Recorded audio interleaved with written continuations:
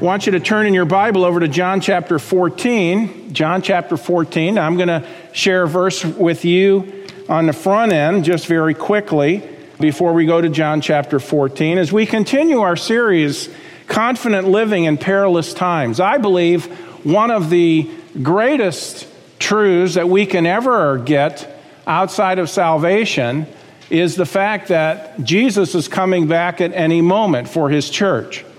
Believers are going to be taken out of the world. All those who have trusted Christ as Savior, whether they're living faithful lives or not, Jesus is going to come back and we are going to meet him in the air. It is not the second coming to earth when he comes back to defeat the foes of the world. No, the rapture is very unique. Now, today I want you to pay very close attention, all right? Because what we are covering is going to be important that you're paying attention to follow along to where you get it, all right? You'll understand why I'm telling you that in just a moment. But in 2 Timothy 3:1, it says, "This know also that in the last days perilous times shall come." Now, we covered that the first week of this series. Actually, as I mentioned earlier, this series actually should end today, but because there is so much that is important for us to see having to do with this issue of Jesus coming back at any moment before the tribulation begins, before the tribulation period begins, that there's no possible way I could get it all in 1 week. Well, I could have, but we'd be here a whole lot longer. And so I decided to break this up into 2 weeks, all right? So what truths do we need to take heed of to have confident living in perilous times? Well, we covered the first one several weeks ago. One is salvation. Now, what is that? That means that you have been saved from hell to heaven. And how does that happen? Well, it isn't by our good works. It's not by our trying to live a faithful Christian life. It's not by being baptized or keeping sacraments or ordinances. No, it's through what Jesus Christ did on the cross for us as the full payment for sin. If I could just illustrate it here quickly, if this represented you and me and my wallet represented all of our sin, you know, the Bible tells us we're all sinners, all of us, including me. God loves us. He hates our sin, but he loves us. Now, the scriptures tell us that because we've sinned, that comes with a penalty. We've earned something. Just like you go to work and you earn money, okay? We sin and we earn death, okay? The wages of sin being death. Because we've sinned against God, he says there's a penalty that goes with that. And we'll have to die not only physically, but we would have to be separated from God for all eternity in a literal hell, all right? Hell is real. It's in the Bible. And regardless of what liberal preachers say today, it's not going away. It is there. But God doesn't want anybody to end up there. Now, because religion won't take away sin, because being good won't take away sin, because the Bible says it's not by our works that we get to heaven. Remember, you got to be perfect. Even if you piled on from this moment forward a perfect life, it still won't take away the sin. Death is the only payment. That's why we're not saved by good works. So then what are we going to do? We're separated from God because of our sin. We can't get to heaven with our sin. We have to be sinless, and we're not. So what are we going to do? Well, there's nothing in ourselves that we can do. That is why Jesus came. God in the flesh, the Lord Jesus Christ, sinless. He went to the cross, and when he died on the cross, he took the sin that we deserve to pay for. He took it on himself, and he paid for it in our place, leaving us nothing left to pay for, okay? He was buried, he rose from the grave, and he says in his word that if you will put your trust, your faith in him, that he made that payment for you, the moment you do, the payment he made is good on your behalf. He forgives you, he cleanses you, he gives you eternal life, and you can know you're going to heaven based on what he did for you, not what you do for him. It's not a matter of you holding on. It's a matter of him holding on. And he promises to do that, by the way. If this was God and this is us, you know, when you trust Christ as Savior, you take him as your Savior and he saves you, all right? Well, folks, when we sin, every time we sin, okay, in a sense we're letting go because we're going our own way. We're sinning. But you know what? No matter what we do, he holds on to us. Jesus said, all that the Father gives me will come to me. Him that cometh to me, I will in no wise cast out. This is the Father's will which has sent me, that of all which he has given me, I should lose nothing. I should lose nothing. See, we can sometimes lose our way, but he never loses us. Okay? This is what Jesus said. He will never lose us. He'll never forsake us. Him that cometh to me, I will in no wise cast out. All right? And this is the Father's will which has sent me, that of all which he has given me, I should lose nothing, but should raise it up again at the last day. Lose nothing. You can't be lost once you're saved. If you can be lost, let me ask you this. What would cause you to be lost? Wouldn't it be failure on your part? So then what's keeping you saved then? Success on your part. That's all. That goes right back to you think you can earn your way to heaven by being faithful and living a good life. You can't. You might as well quit trying. You can't earn your way. It's only through what Christ did on the cross. Now, is it good to live a good Christian life? Yes, it is. Okay. It has to do with rewards. It has to do with reaping and sowing in this life. Absolutely. But has nothing to do with your eternal destiny on whether you'll go to heaven or not. That's all in what Christ has done for us on the cross. Another thing that will help us have confident living is learning how to walk by faith. What does that mean? It is living each moment in faith, in trusting in the Lord, trusting in him to guide us and lead us. So we're trusting in God. We're also trusting in his word because his word is his words. So when you read the Bible, it is God speaking to you. And when you trust what it says, you're trusting him. Another thing that we saw last week was the divine plan of the local church. The local church, folks, it's not just a place to come and to meet once a week. No, it's a place for us to get energized, to encourage one another, to be instructed, to sing praise to God, okay? To love one another, and then get ready to go out and serve the Lord as we should. The local church is the vehicle today, the number one vehicle of God's way of reaching the world. Now, I know there's other groups and all that, but first and foremost, the local church is God's plan. And then another factor in confident living in perilous times is this one today, the imminent return of Jesus Christ. This is not just one perspective on when Jesus will come again. A lot of people want you to think it that way. Well, it's because we want to be diplomatic. We want to say, well, there's a lot of different views of this. There's pre-trib rapture. People used to believe that, but they don't believe that anymore. Oh, really? Sorry. You didn't ask me. You didn't ask our church. We so strongly believe it here at Northland that to be a member of our church, you have to believe that Jesus is going to come back before the tribulation. You might say, isn't it just a minor thing? Not really, as you're going to see this week and next. Not really. It's not a minor thing. It's an important thing in the plan of God. Not just one perspective. There's pre-trib, and then there's mid-trib, and then there's pre-wrath, and then there's post-trib. These are the different views that people have. No, the first one is right. Pre-trib. It is the only one. A pre-tribulational rapture is the only one that fits Scripture. Let me say it again. It is the only one that fits Scripture. And the effects it has on the life of the believer who embraces it are undeniable. Not only does it give us confidence and hope and peace, but it also gives us the sense of accountability and the urgency to live for the Lord now while we still have time. Jesus is coming back, and our lives will be judged. Not our destiny, but our lives. The lives we live since we trusted Christ are going to be judged. Once we get raptured, we get to heaven at something called the judgment seat of Christ. I'll show you more about that in just a minute.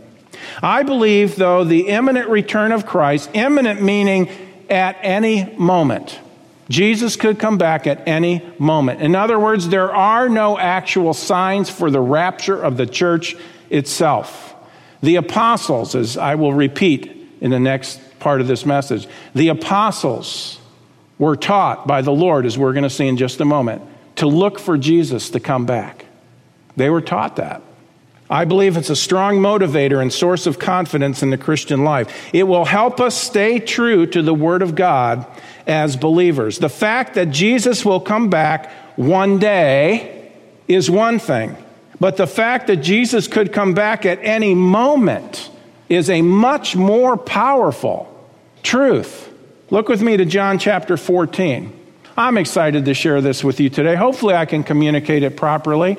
This is one of those things that it's like, during the year, as we study as pastors and Bible teachers and we prepare, there are things, that we prepare and we get refreshed with things and, oh, yes, okay, thank you, Lord, for reminding me of this and that. And then there are other things that you see that are brand new you've never seen before. Now, they're not brand new in the sense that they contradict everything. No, they just reaffirm what you believe. And this is one of those things today, which I never saw until this week. In John chapter 14, Jesus here, now remember, he's in the upper room with his disciples and he's meeting with them. And he says in John 14:1, "Let not your heart be troubled. Ye believe in God, believe also in me. In my Father's house are many mansions. If it were not so, I would have told you, I go to prepare a place for you. And if I go and prepare a place for you, I will come again and receive you unto myself, that where I am, there ye may be also." You notice he starts it with saying, don't be troubled. Don't be troubled.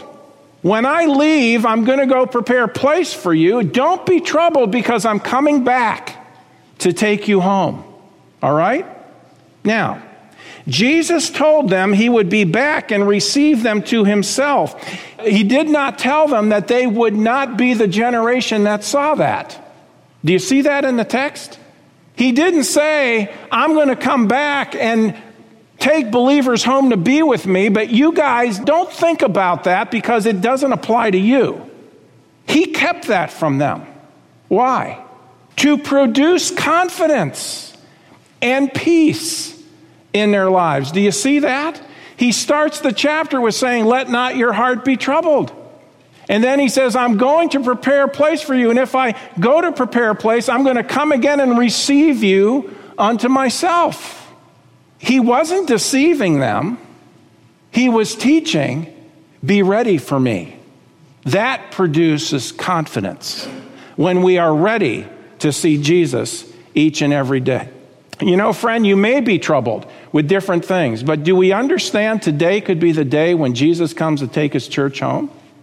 How exciting that ought to make us. This could be it. Those who suffer in chronic pain, this may be your last day. Boy, that ought to just get us excited about things. He wanted them to believe that it could come at any time. And why did he tell them what he did? To comfort them and give them confidence for the days ahead. And they were days of persecution for them. They knew nothing, now this is important, they knew nothing about what we call the church age in which we live today. Do we understand that? How many of you know that already? Okay? They knew nothing about the church age. They knew nothing about the times in which we live. Okay? I'm going to show you two charts this morning. And let me explain them because I'm going to give you two perspectives. And I'm going to show you what we know today because we're living at the end of the church age, I believe, and the way they perceived what the future would look at. Let's look at the big one first. All right? This first chart that I'm going to show you, this kind of unfolds everything. And very quickly, you notice here it is, the first Christ, all right, and then he lived his life, and then he died on the cross. And then what came after that, starting on the day of Pentecost, we call the church age, or the dispensation of the church. Now, according to Scripture, this period of time, and we are living in it, was a mystery in biblical times, okay? Matthew, Mark, Luke, and most of John did not even touch on the church age. So when you read about Jesus coming back in Matthew, Mark, and Luke in particular, you're reading about his second coming to earth. You notice after the church, the rapture takes place. That's when the church goes up. Then there's going to be a 7-year tribulation period. At the end of that, Jesus is coming back to defeat the armies of the world and set up his kingdom. That coming back is what they had in mind. Because he had not revealed the truths of the rapture. He had not revealed the truths of the church age. And so with that in mind, let me show you the way the Jews saw the future, which is, by the way the apostles at this point saw it. Let's look at the next one. First coming of Christ, the death of Christ. He would leave. There's going to be trouble. The tribulation was talked about in the Old Testament. It's all over the Old Testament. Ezekiel 38, or actually 37 through 39, Zechariah, the book of Joel, they talk about the day of the Lord, okay? The day of the Lord. That would be the tribulation. And then the second coming of Christ. The second coming of Christ. Zechariah 12 and 14. He would come. Every eye would see him. Israel would see him, and they would mourn.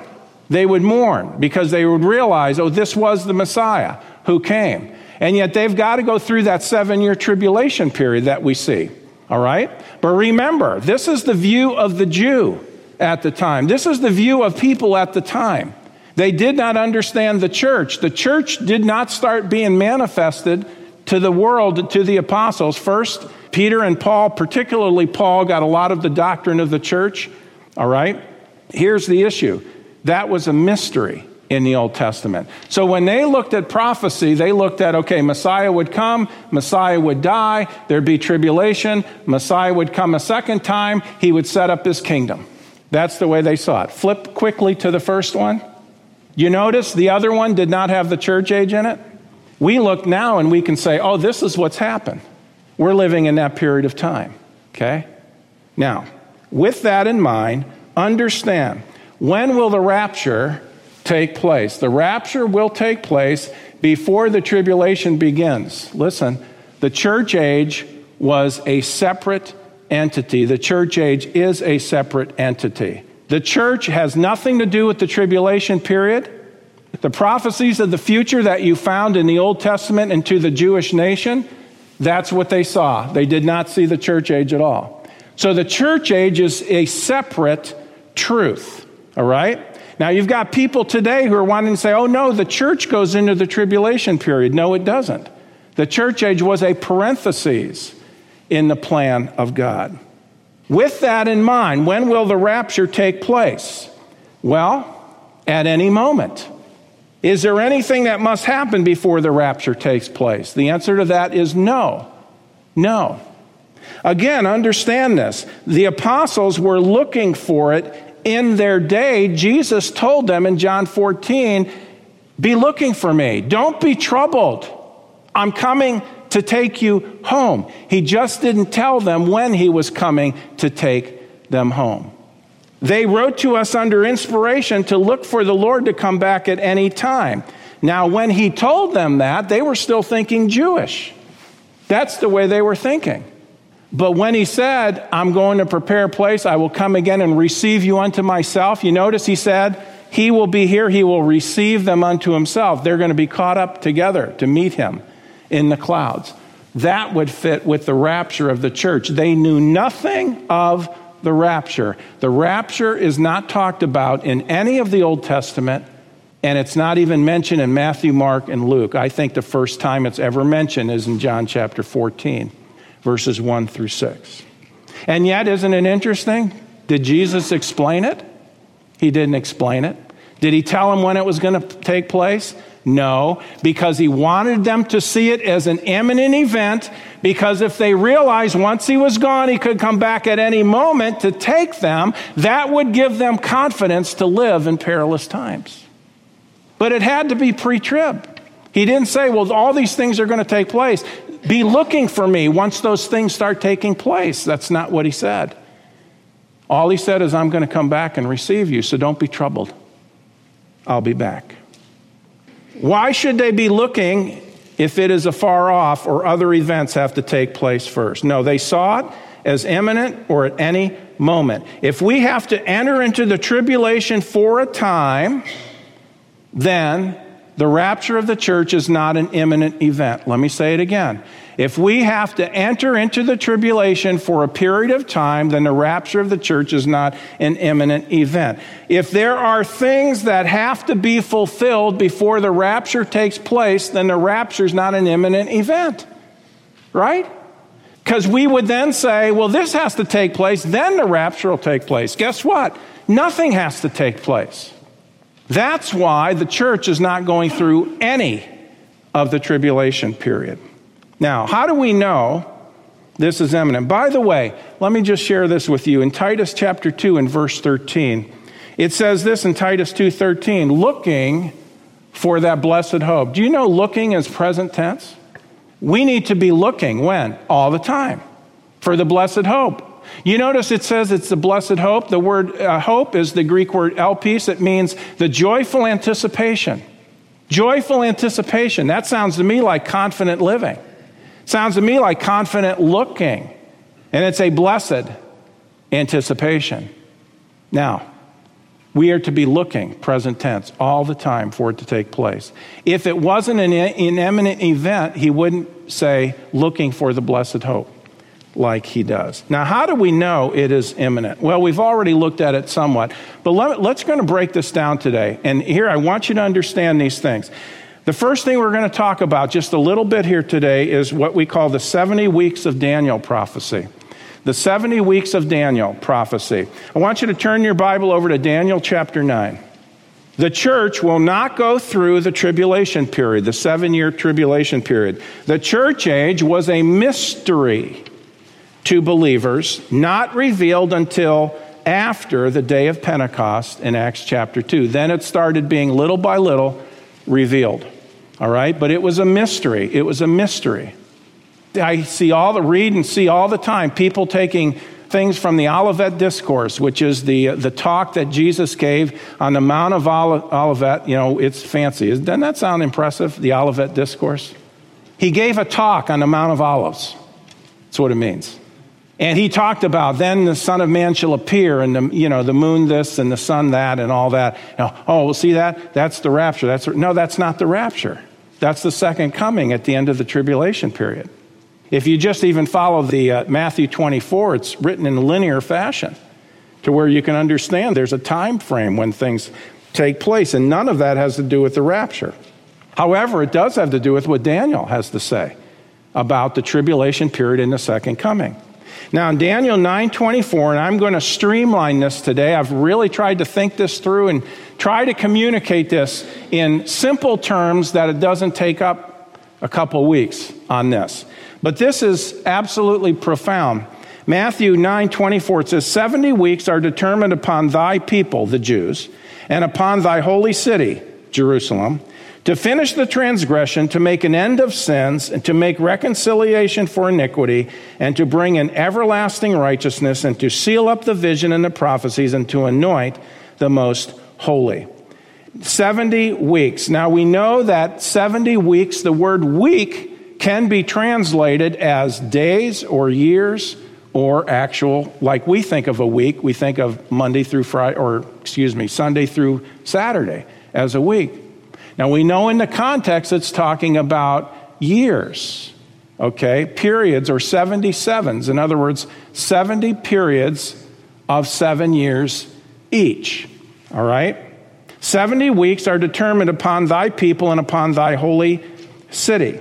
Verse 25, know therefore and understand that from the going forth of the commandment to restore and to build Jerusalem, Nehemiah chapter 2, unto the Messiah the Prince shall be 7 weeks, and 62 weeks, and the street shall be built again, and the wall even in troublous times. Now, one commentator put it concisely, and I want to read it to you. He said this, 70 weeks have been decreed for your people, Israel, and for your holy city, Jerusalem.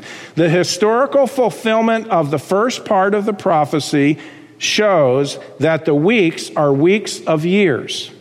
Thus, 70 weeks equals 490 years. That's key. Remember that. The 70 weeks prophecy equals 490 years. We will see that the 70 weeks are divided into 7 weeks plus 62 weeks, and then after a time gap, remember the time gap. I'll give you a hint. It's the church age, but it's not mentioned here. Okay. Then, after a time gap, one final week, okay? The final week, folks, is 7 years long. It is determined on who? The church? Who's it determined on? The Jewish people. The time gap is the church age, which was a mystery in the Old Testament. 70 weeks are determined upon thy people, from the going forth the command to rebuild Jerusalem. 490 years, 70 times 7 is 490. Now, from when Messiah would come and he would be cut off or he would die, all right? From the command to rebuild to the time Jesus would die, the prophecy was given 490, but only 483 of those years have been fulfilled. There's still 7 years left to be fulfilled, okay? 483 are done. There's 1 week or 1 period of 7 years yet to be fulfilled. Daniel 9:26, and after 62 weeks, or after the 62 weeks, plus the first week, 7 weeks, shall Messiah be cut off, but not for himself, and the people of the prince that shall come, referring to the Antichrist, shall destroy the city and the sanctuary, and the end thereof shall be with the flood, and unto the end the war desolations are determined. Now, we're not going to cover that in detail because of where we're at in this series. But again, a commentator says this: here we have an unmistakable reference to the Savior's death on the cross. This is when Messiah would be cut off. A century ago in his book, The Coming Prince, Sir Robert Anderson gave detailed calculations of the 69 weeks using prophetic years, allowing for leap years, errors in the calendar, the change from BC to AD, etc., and figured that the 69 weeks ended on the very day Jesus' triumphal entry into Jerusalem, 5 days before his death. So from the command to go and rebuild to the triumphal entry when Jesus came into the city on a donkey, exactly 483 years of the 490 years were fulfilled. But what happened then? It was like God had a stopwatch, and he says, stop it. Let's stop right there. Something else is going to take place between now and then, okay? Between verses 26 and 27 in your Bible, are you looking at it in your Bible? Between verses 26 and 27, you could put a line out right there, and you could say between verses 26 and 27, you could write church age. That's where the church fits into this prophecy. You might say, why didn't it say that? Because the church was a mystery. That's why. The church was something not revealed to mankind until the proper time. Remember, it was an unknown truth to the Old Testament saints. So the church is an entirely different body, and the church is made up of what kind of people? Jews? Yeah, but not only Jews. Gentiles? Well, yeah, but not only Gentiles. Wait a minute. Are you telling me that Jews and Gentiles are going to make up one body? Yes. Read Ephesians chapter 3. As a matter of fact, that's the mystery.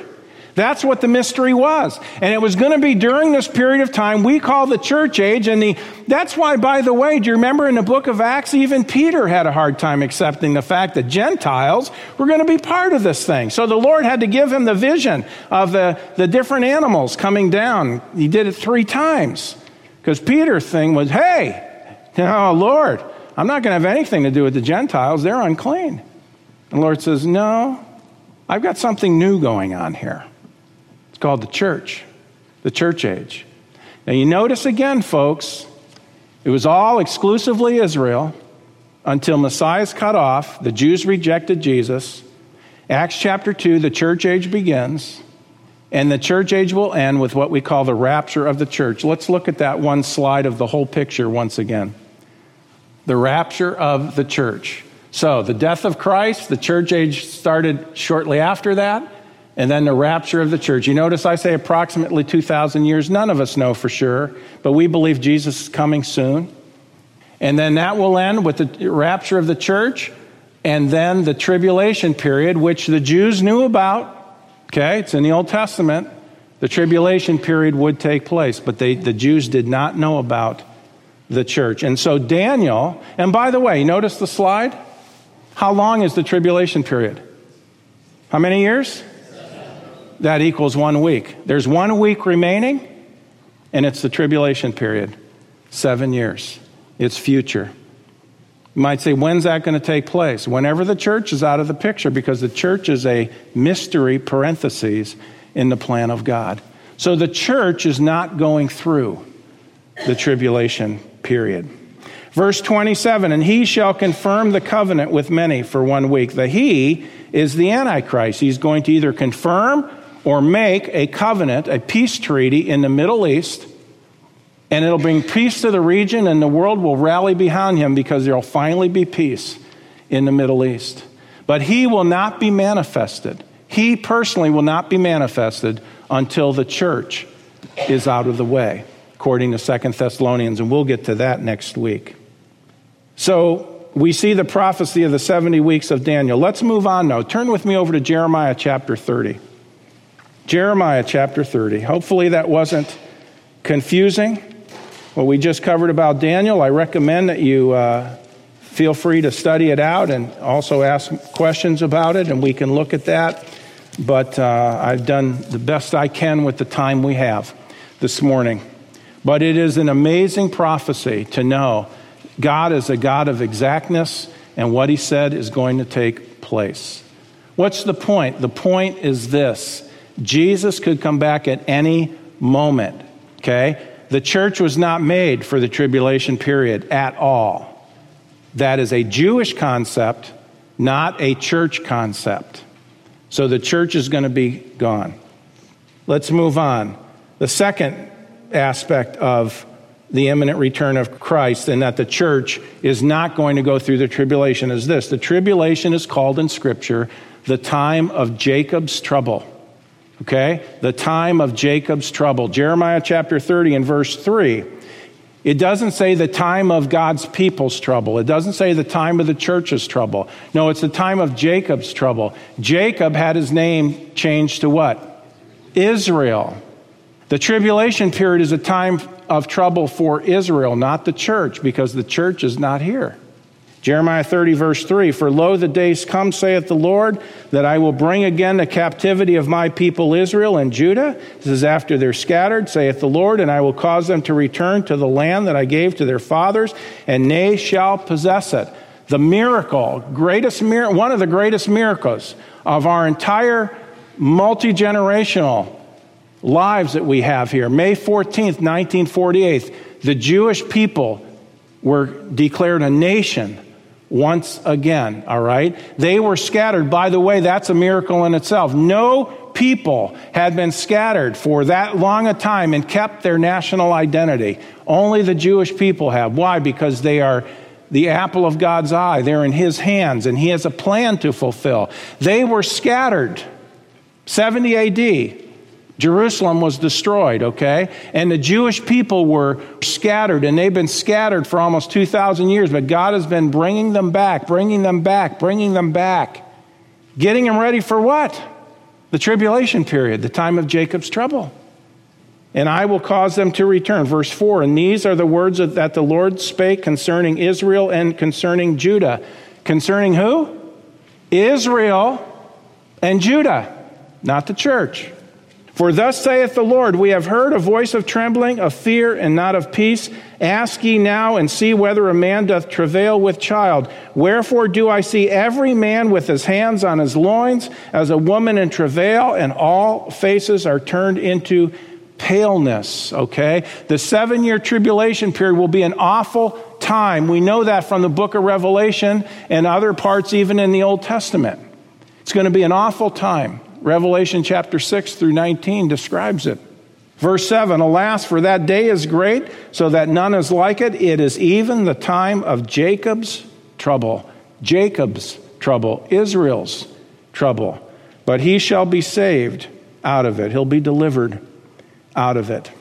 So we see that the tribulation is called Jacob's trouble. Again, not the church's trouble. Let's move on.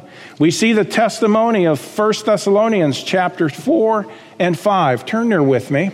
1 Thessalonians chapter 4 and 5. Now, I'm just going to do mainly reading in this passage because I want you to see this. Now remember, Paul wrote letters. He did not write neat little Bible books that have a specific name, although he usually said who he's writing it to, okay? He did not write Bible books like we have them in our Bible today. There were no chapter divisions. There were no verse numbers. They were letters. Like you sit down, you write a multi-page letter to somebody. That's exactly what Paul was writing to these churches.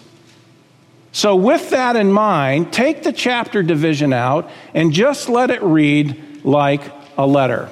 And I will show you very clearly here, well, the scriptures will show you very clearly, there is a linear plan that God has set up having to do with the time of the tribulation period.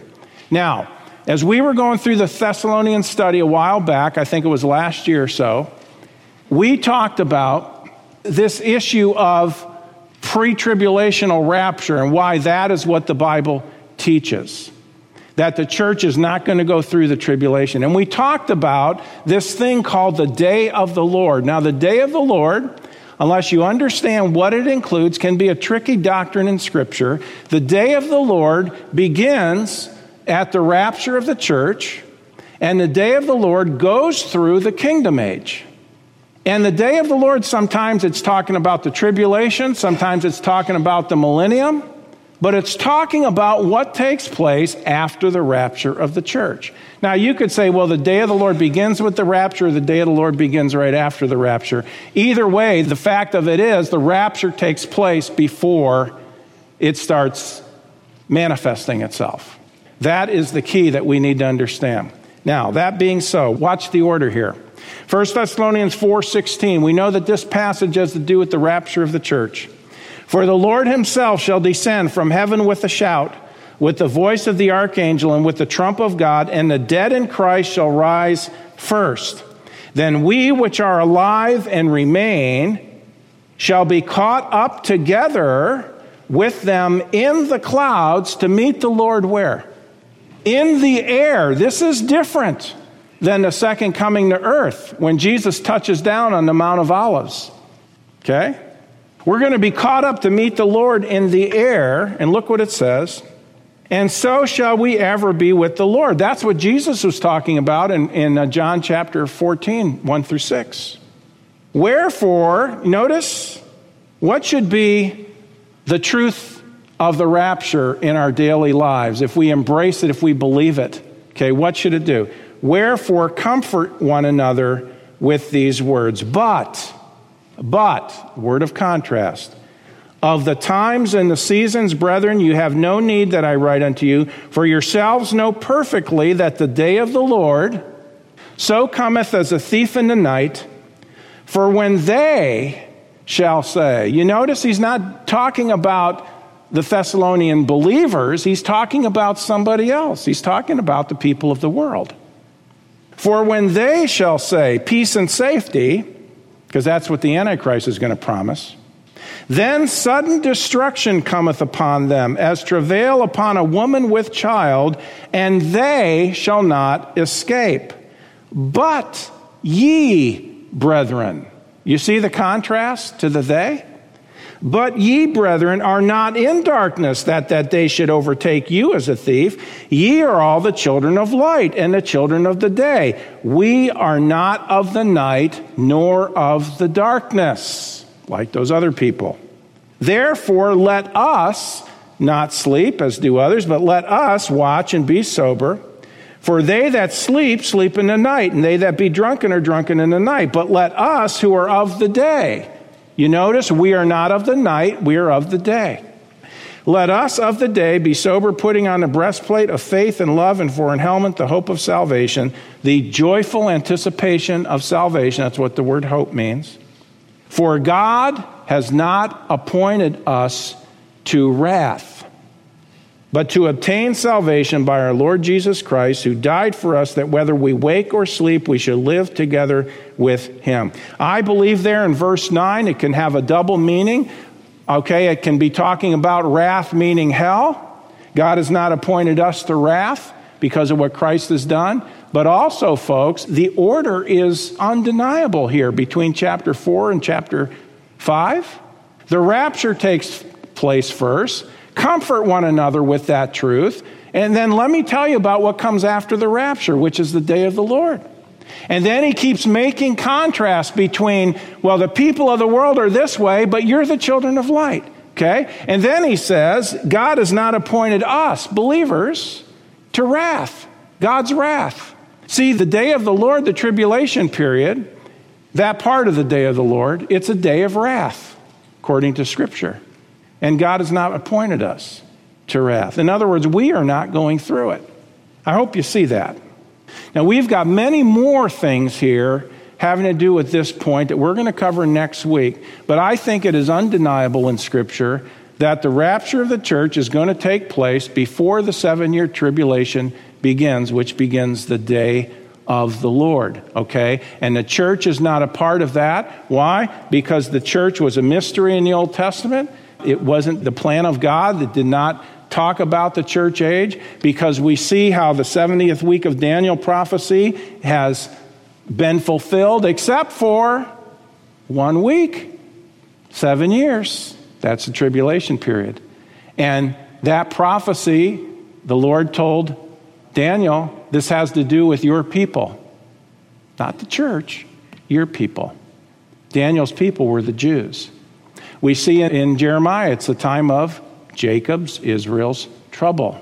See, it's not having to do with the church age. So we are going to be taken out before, and there's lots of other scriptures as well.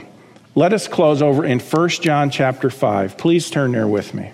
Friend, I know I say this often, but it's very important.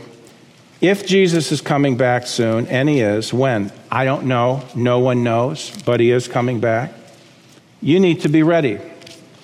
Not only do you not want to die without having trusted Jesus Christ as Savior, because you'll spend forever separated from him in hell, and that'd be the worst thing imaginable for anybody. It's forever there. But you also don't want to make it even worse on this side by you being left when the rapture takes place. See, God is going to take all those who have trusted Christ as Savior out of the world when the rapture takes place, but those who haven't trusted Christ as Savior are going to be left here to go through that 7-year tribulation period, which Jesus said is the worst time that the world has ever known, ever in history. How can you escape that? 1 John 5, verse 10. You need to put your trust in Jesus Christ as your only way to heaven. You need to trust in him as your Savior. It says in 1 John 5:10, he that believeth on the Son of God hath the witness in himself, and he that believeth not God, you don't believe what the Bible says, has made him a liar. You're calling God a liar. Because he believeth not the record that God gave of his Son. And this is the record that God has given to us, eternal life. And this life is in his Son. Not in your good works. It's in his Son. He that hath the Son hath life. And he that hath not the Son of God hath not life. These things have I written unto you that believe on the name of the Son of God. Look at these beautiful words, that you may know that you have eternal life. Listen, I won't explain what a Calvinist is, but just don't listen to them, okay? They have nothing to offer you. Believe what the Bible says. God loves the world. Jesus died for the sins of the world. Anybody in the world can put their faith in Jesus Christ, and he will save anybody in the world. Okay? Trust in Jesus Christ today before it's too late. You could, number one, you could die today, then it's too late. Okay? You could be left at the rapture. You don't want to go through the tribulation period. And if you are left at the rapture and you go through the tribulation period, there's a very good chance you could die during that period of time, and it will be too late. Sometime eventually your life will end. And if you die without Christ, it's too late. You only have one chance. It's this life is your chance. But you never know when you're going to die. So today should be your day to trust in Jesus Christ as your Savior. Would you do that today? Well, friends, that concludes this edition of Voice of Assurance. Thanks so much for listening. And would you share this ministry with a friend? To contact us or learn more about our ministry, please visit www.northlandchurch.com. Your prayers and support for this ministry are greatly appreciated. Thank you so much, and God bless you.